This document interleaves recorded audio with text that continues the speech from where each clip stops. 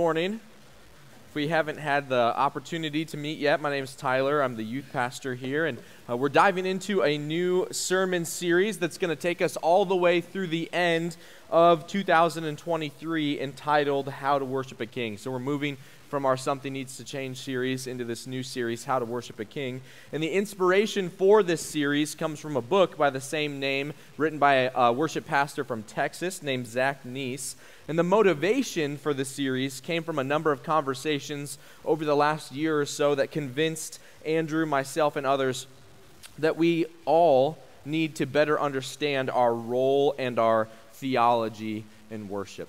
Now, when we think of our role in worship, it's not something that we talk about normally in that language, that we actually have a job to do when it comes to worshiping God, that we've actually been given a commission from the Lord when it comes to worshiping God. And I think for all of us, when we talk about, or we read about some of the worship passages in Scripture, we get this mentality in our heads of like, that's not my job. That was maybe that person's job in that time, but that's not my job. And I don't know about you, especially for all of us that maybe worked those types of jobs that we worked when we were teenagers or in college. The least favorite people to work with were the that's not my job kind of people. I worked in a restaurant for like 3 or 4 years when I was in high school, and you did not want to get put on the shift that was the same as the that's not my job kind of guy, because you knew that you were going to end up doing everything. And I learned from a very young age, one of the things I'm thankful for from my parents is that's not my job was not allowed to be in my vocabulary. See, my dad was my football coach for the majority of my life growing up, and we had this rule that we would do some kind of competitive drill at the end of practice, and whoever lost the drill or whatever group lost the drill was going to have to go put away the equipment. Now, maybe my third grade year, right before we started playing tackle football, our last year of flag, there was a kid on the team. I still remember him to this day, like a little tiny guy. His name was Mike McGee, which is the perfect name for a guy that looked and talked like he did. And he's very intelligent, right? Like he's going to just change the world. But at the time, he wasn't a great football player, and so he was regularly putting away the equipment at the end of practice. And I remember one day my dad saying to me, "Hey, why don't you go help Mike put the equipment away after practice today? It was cold, it was rainy." And I looked at my dad and I said, "But that's not my job." And his response was, "Well, now it's your job every practice for the rest of the year, and you get to go run a couple laps before you do it." And so we all actually have a role to play in worship. We don't get to say when it comes to serving and sacrificing for the Lord, that's not my job. So we have a role in worship, and we also have a theology of worship. And you might be wondering, what the heck is a theology of worship? And I think sometimes theology is given this status as a big scary word, but in reality it just means what we think about God, what we believe about God. And so the word theology isn't that difficult to define. The word worship, on the other hand, is a bit tougher to define because there's so many different definitions that you'll find all across the various denominations, and if you look it up on the internet. And so if our definition of worship, the one that we oftentimes go to in our hearts and minds, is just singing, then we've actually fallen quite short of the biblical picture of worship. And yet, I think today, especially in the West, the word worship has become synonymous with singing. And while those are certainly ways to worship, singing songs and playing instruments, if our definition of worship is just singing or just playing instruments, we've fallen quite short of the picture God gives us. And so the author, Zach Neese, gives us this helpful explanation of the word worship. It's a compressed form of an Old English word, worthship, and it literally means to give something worth, to demonstrate or to attribute to something great value.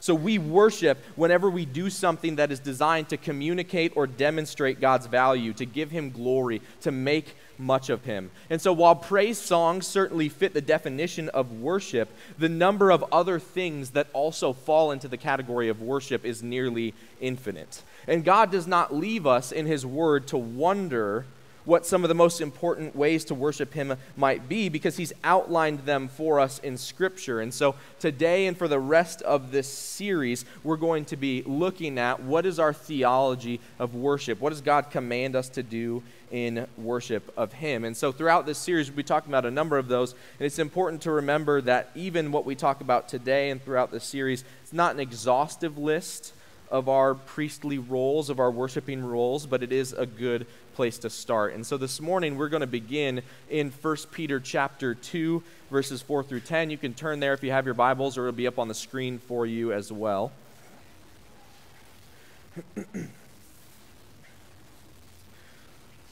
1 Peter chapter 2, 4 through 10.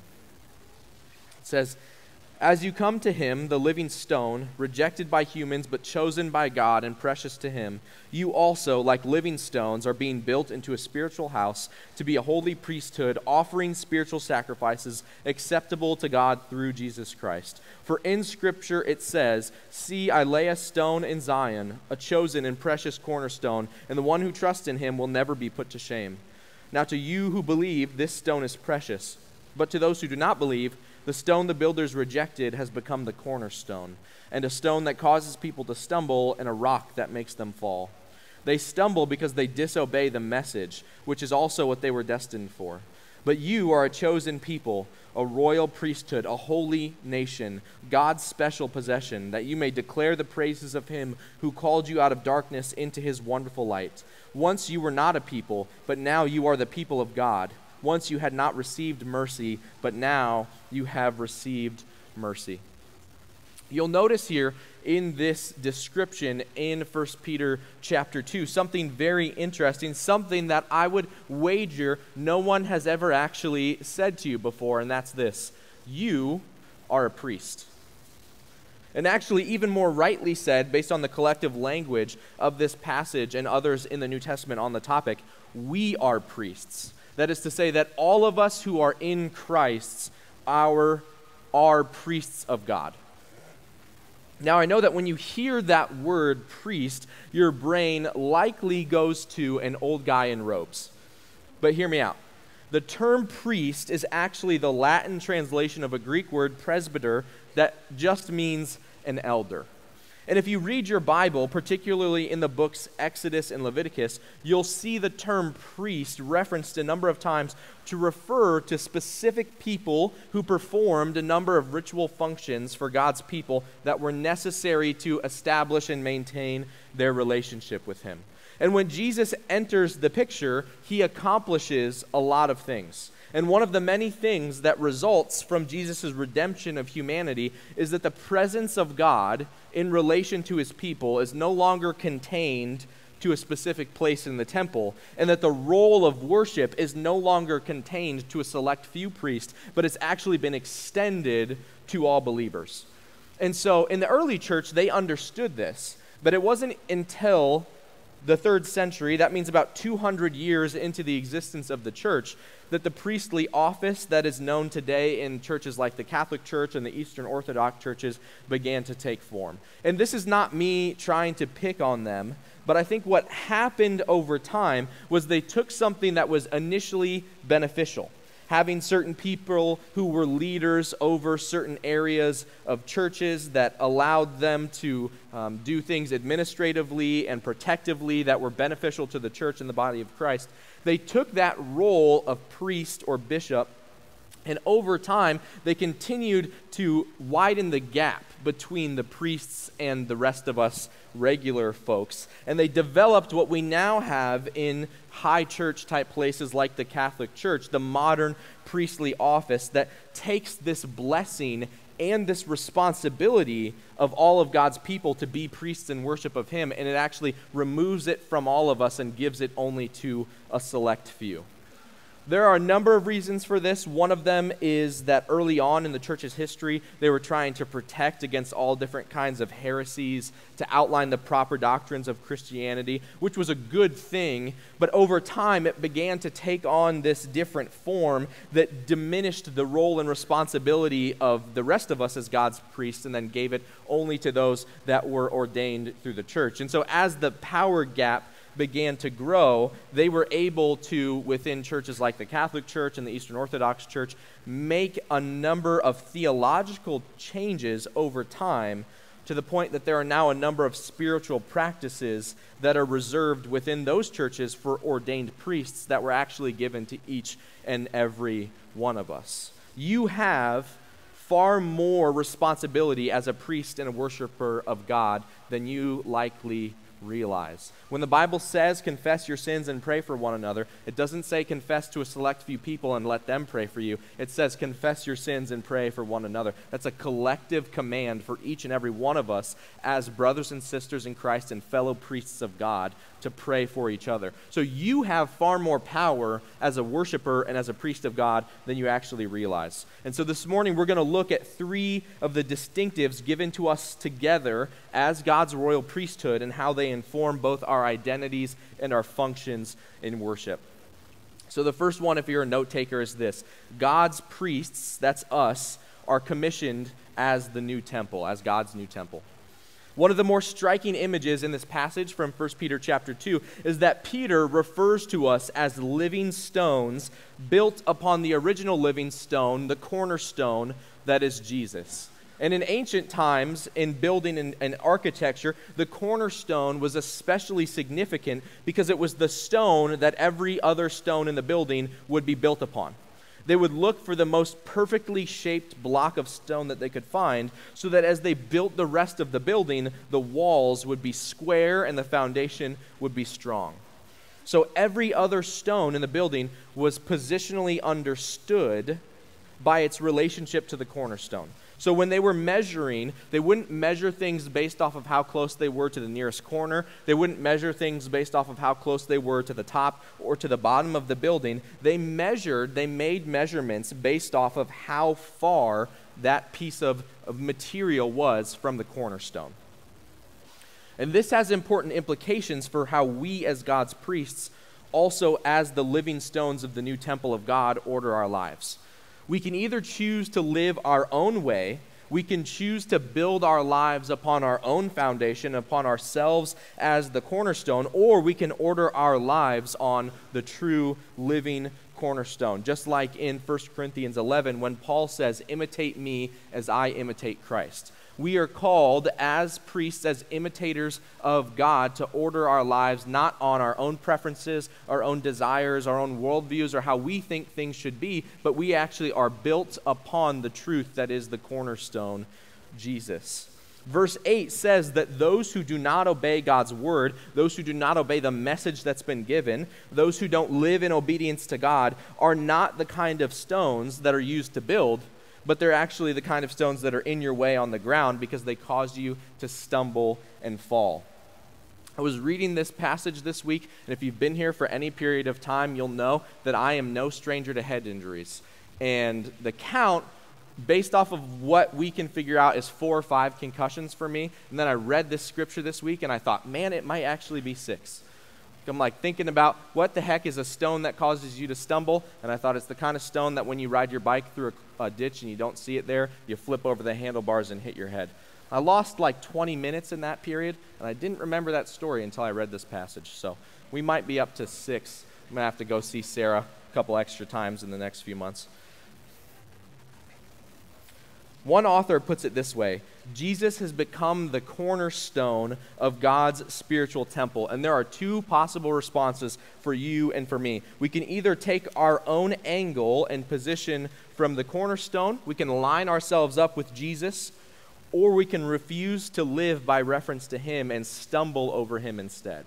Jesus is either going to be the one who gives our lives direction and hope and purpose, or he's going to give our lives stumbling. It's a very vivid picture. And underlying all of this is the idea that you and I have become the new temple of God. There are actually a few different temples throughout the history of God's people. So you have the tabernacle that is used starting with Aaron and Moses, that could be torn down and set up as God's people moves throughout the wilderness. The word tabernacle literally means to dwell with, to be with, for God's presence to be with them. Then you had the first temple that was built in Jerusalem by King Solomon, and that one got destroyed by the Babylonians when they came and they exiled the Jewish leaders. And then when those exiles came back to the Holy Land, they rebuilt the temple, often called the Second Temple, which would have been the temple that was standing when Jesus was alive, and then that one was later destroyed in AD 70 by the Roman Empire. But the important idea here for all of us that underlines all of what it means for us to be the temple, was that the temple was the place where God's people went to commune with him, to get into his presence, the place where people had to go to be with God. After Jesus ascends, however, in Acts chapter 2 at Pentecost, the presence of God comes down on believers like tongues of fire and actually enters into the hearts of those who are in Christ. So you and I now don't have to go to any specific place to get into God's presence, because if you've accepted Christ, then God's presence actually lives within you. You're part of the new temple. And one of the things that makes this so beautiful for us is that the thing that you and I need most in the world is God's presence. Our deepest need in all reality is God's presence. We need God more than we need money. We need God more than we need security or our health or any other felt need. What you and I need most in the world is God. That's why in the Westminster Shorter Catechism, the first question is, what is the chief end of man? That essentially just means, what's the central purpose of humanity? Why are you and I here? And the response is, the chief end of man is to glorify God and to enjoy him forever. So God, being rich in mercy, actually aligned our new purpose as priests and as the new temple with the thing that is our greatest need, his presence. So that when you're worshiping, you're both doing what is best for you, but more importantly, you're living into the calling that God has placed on your life as well. So each of us has a call to worship as part of our new identity. Not just the pastors, not just Sarah, not just the worship leaders up here, but actually every single one of us has a call in our lives to live into as worshipers. You are just as much of the new temple as I am. And when you're living your life as the new temple, you're actually living the best possible life that you could give, because God designed your purpose and your vocation as a priest and a worshiper to align with one another. This is also one of the reasons why you can't be a Christian alone, because the new temple and the royal priesthood is a collective calling, not just an individual one. Even if you look at the Greek of this passage, the term you yourselves in verse 5 is a plural term. It means everybody who the word of God applies to. But when it says that we're being built up into a royal priesthood, the word there, erematua, is a singular Greek word, meaning that all of us together constitute one priesthood. So our role as God's new temple, as the residence place of God's presence, cannot be fully realized if we're trying to do it on our own, because our collective vocation is a plural, not a singular one. So the freelance Christian, the person who follows Jesus but is too good or too busy or too self-sufficient for the church, is actually a walking contradiction. In the Old Covenant, God set his people apart from the nations, but in the New Covenant, he sets us apart as we live among the nations. All of Scripture testifies to the fact that believers cannot be godly and they cannot be fruitful without joining God's family and realizing some form of separation from the world. That means that at this very moment, if you're a Christian, God is not far off from you. He's actually called you to join in his presence forever because he lives within you. And so don't let that go to waste. You're told in verse 4, it says, come to him. So come to him. Pray without ceasing, it says in 1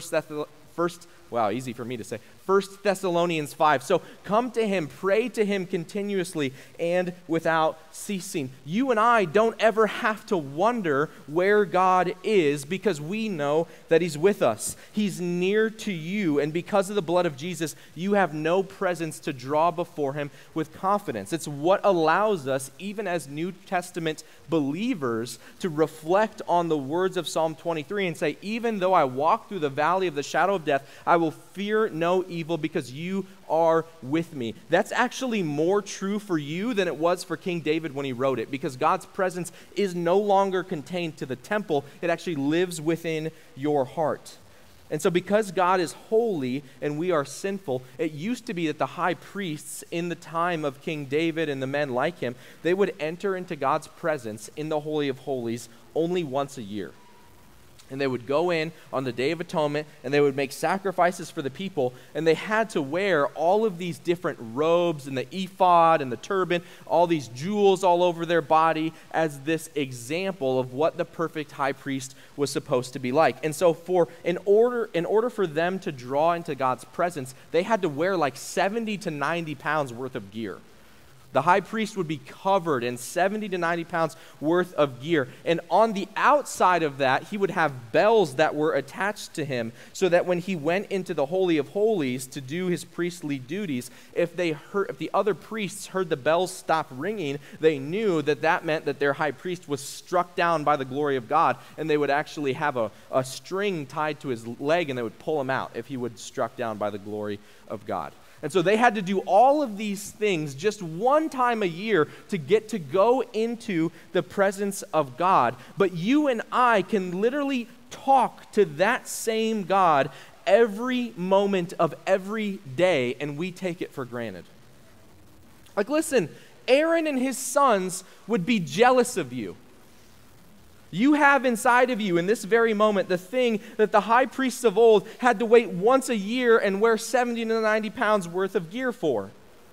Don't take that for granted. The opportunity that you have to come before the Lord God of the universe, the King of Kings himself, and to rejoice in his presence, which is our greatest spiritual need. Secondly, as God's priest, we are commissioned to offer spiritual sacrifices. The author Zach Neese says it like this: a priest's first ministry is to God.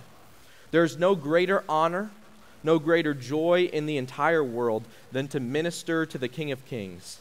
At its very essence, worship is just that, ministry to the King, and it is what you were made for. You and I have a role to play, both in professing our worship and ministering to God himself, and in declaring his glory externally to the ends of the earth. And the most beautiful thing is that in living into those roles, we experience the fullness of what it means to be a human, to glorify God and to enjoy him forever.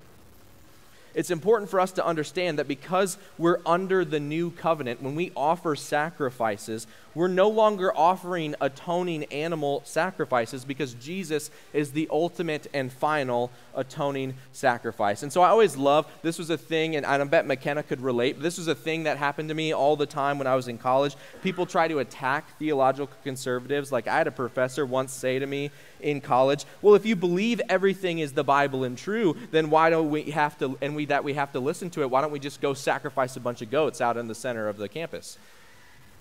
And I was like, well, if you want to do that, you can, but that position actually is reflective of complete ignorance of who Jesus is. And keep in mind, I went to a college that called itself a Christian college.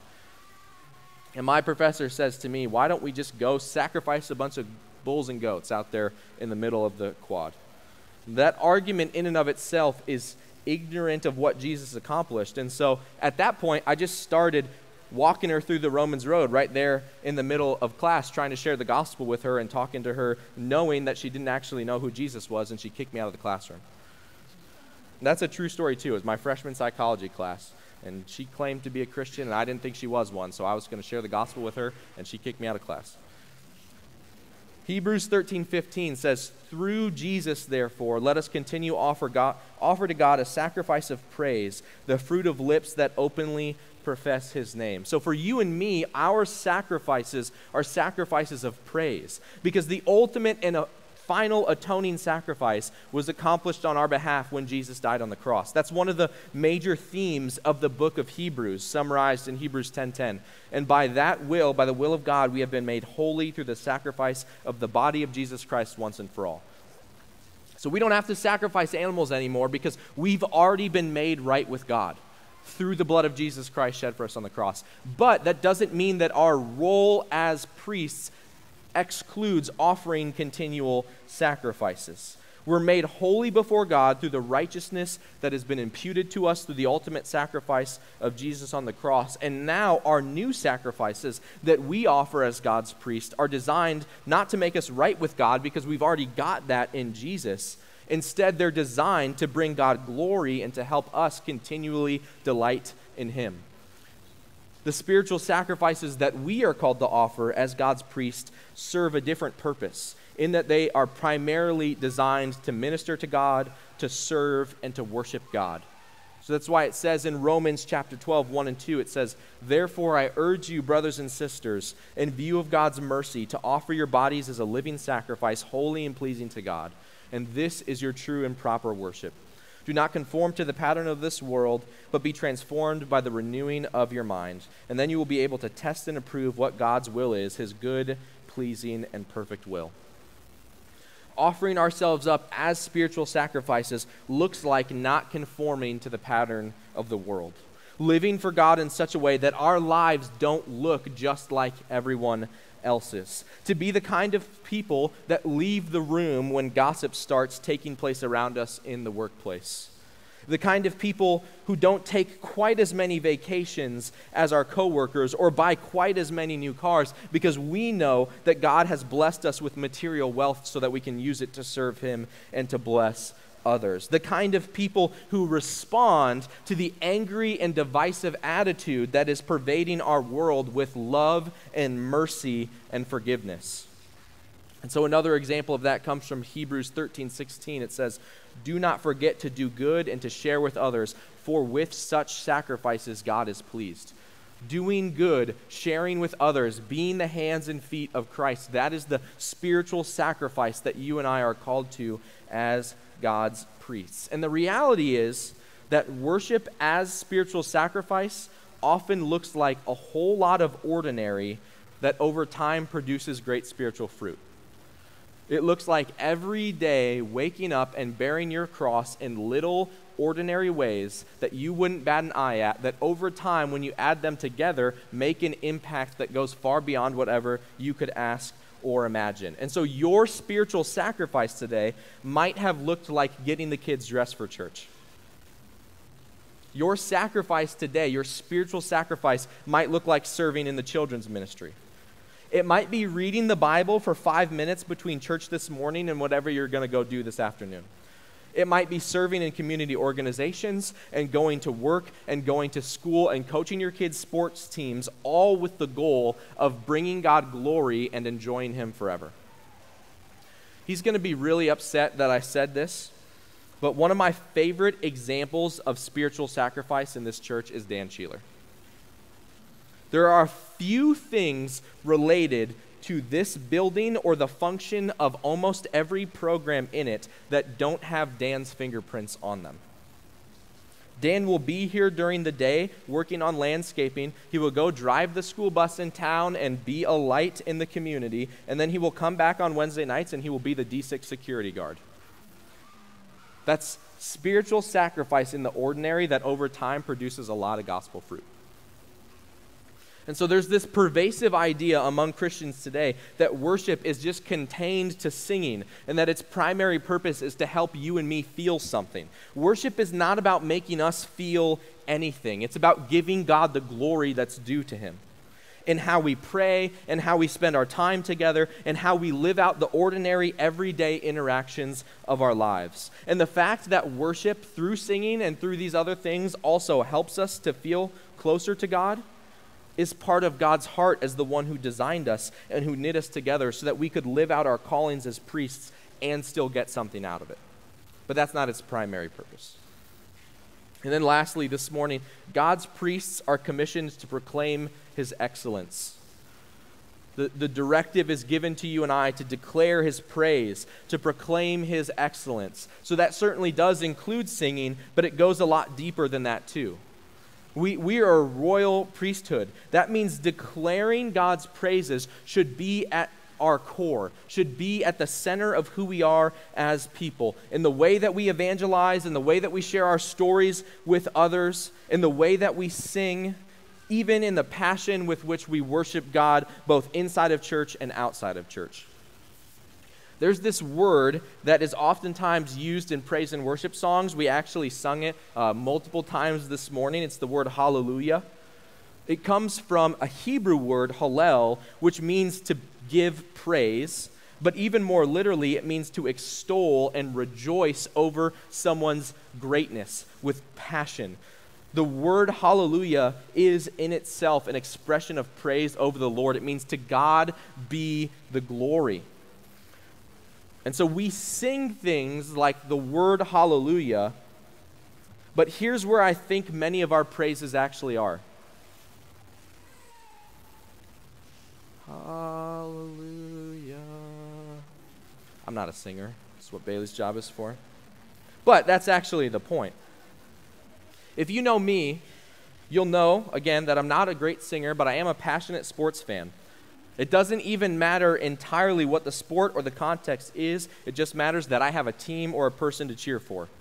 And there's somebody in this church, I'm just picking on people today, who is like me in that regard, and his name is Brian Jones.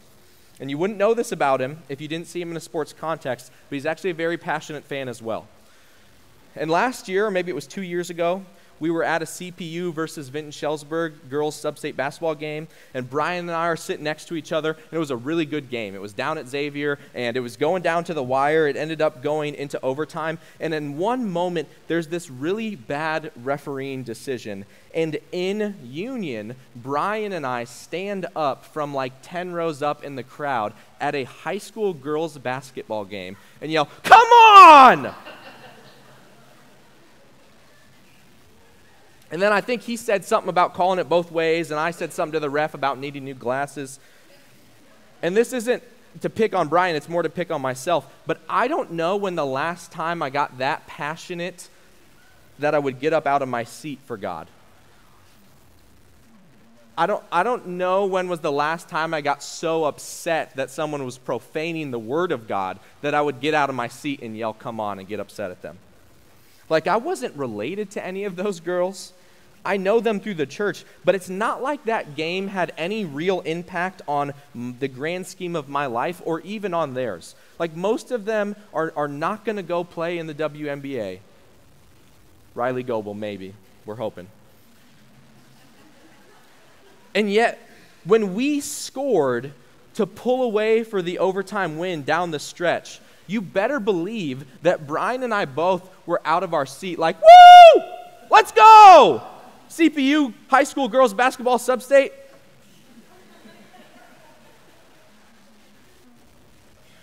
And for the God who has given me more than I could ever ask for or imagine, the one who could have chosen to stay in heaven and leave me to deal with the consequences of my own sin, the one who knew everything about me before I was knit together in my mother's womb. You'd be hard-pressed to find me shouting for anything that has to do with God. And so I look at my life as a worshiper, and I look at the passion with which I worship God and the passion that I take to high school sporting events, and I have to say, man, I'm a priest and something's out of line here. And don't come up to me after the service, men in particular, and tell me that you're just not a passionate person. You're passionate about something. Like, even if you don't want to sing the loudest in church, if I asked you to tell me the stats of all of the running backs on your team, and you could, but you couldn't tell me a single Bible verse, something's out of whack there, priests. This is something in each of our lives, there is something in each of our lives that will bring us to praise, that will bring us to shouts, that will bring us to tears. So I don't care if you're the most stoic, masculine dude in here. You have been commissioned to passionately declare the praise and excellency of your God. So who among us, where among us are the Aarons and the Moses, those who were willing to do whatever it took to lead God's people where they needed to go? Where are the Calebs and the Joshuas, the ones who were willing to stand with faith and confidence in their Lord when no one else around them would? The men like Joab and the men like David, who were willing to go to battle for war, who were willing to go to war and go to battle for the Lord their God. Each and every one of us has been commissioned as a worshiper. And so as we move into this new series about what it means to worship God, what it means to glorify God and to enjoy Him forever, what it means for each and every one of us to be a priest in the kingdom of God, my charge to you, church, is simply this. Let's get to work. Would you pray with me?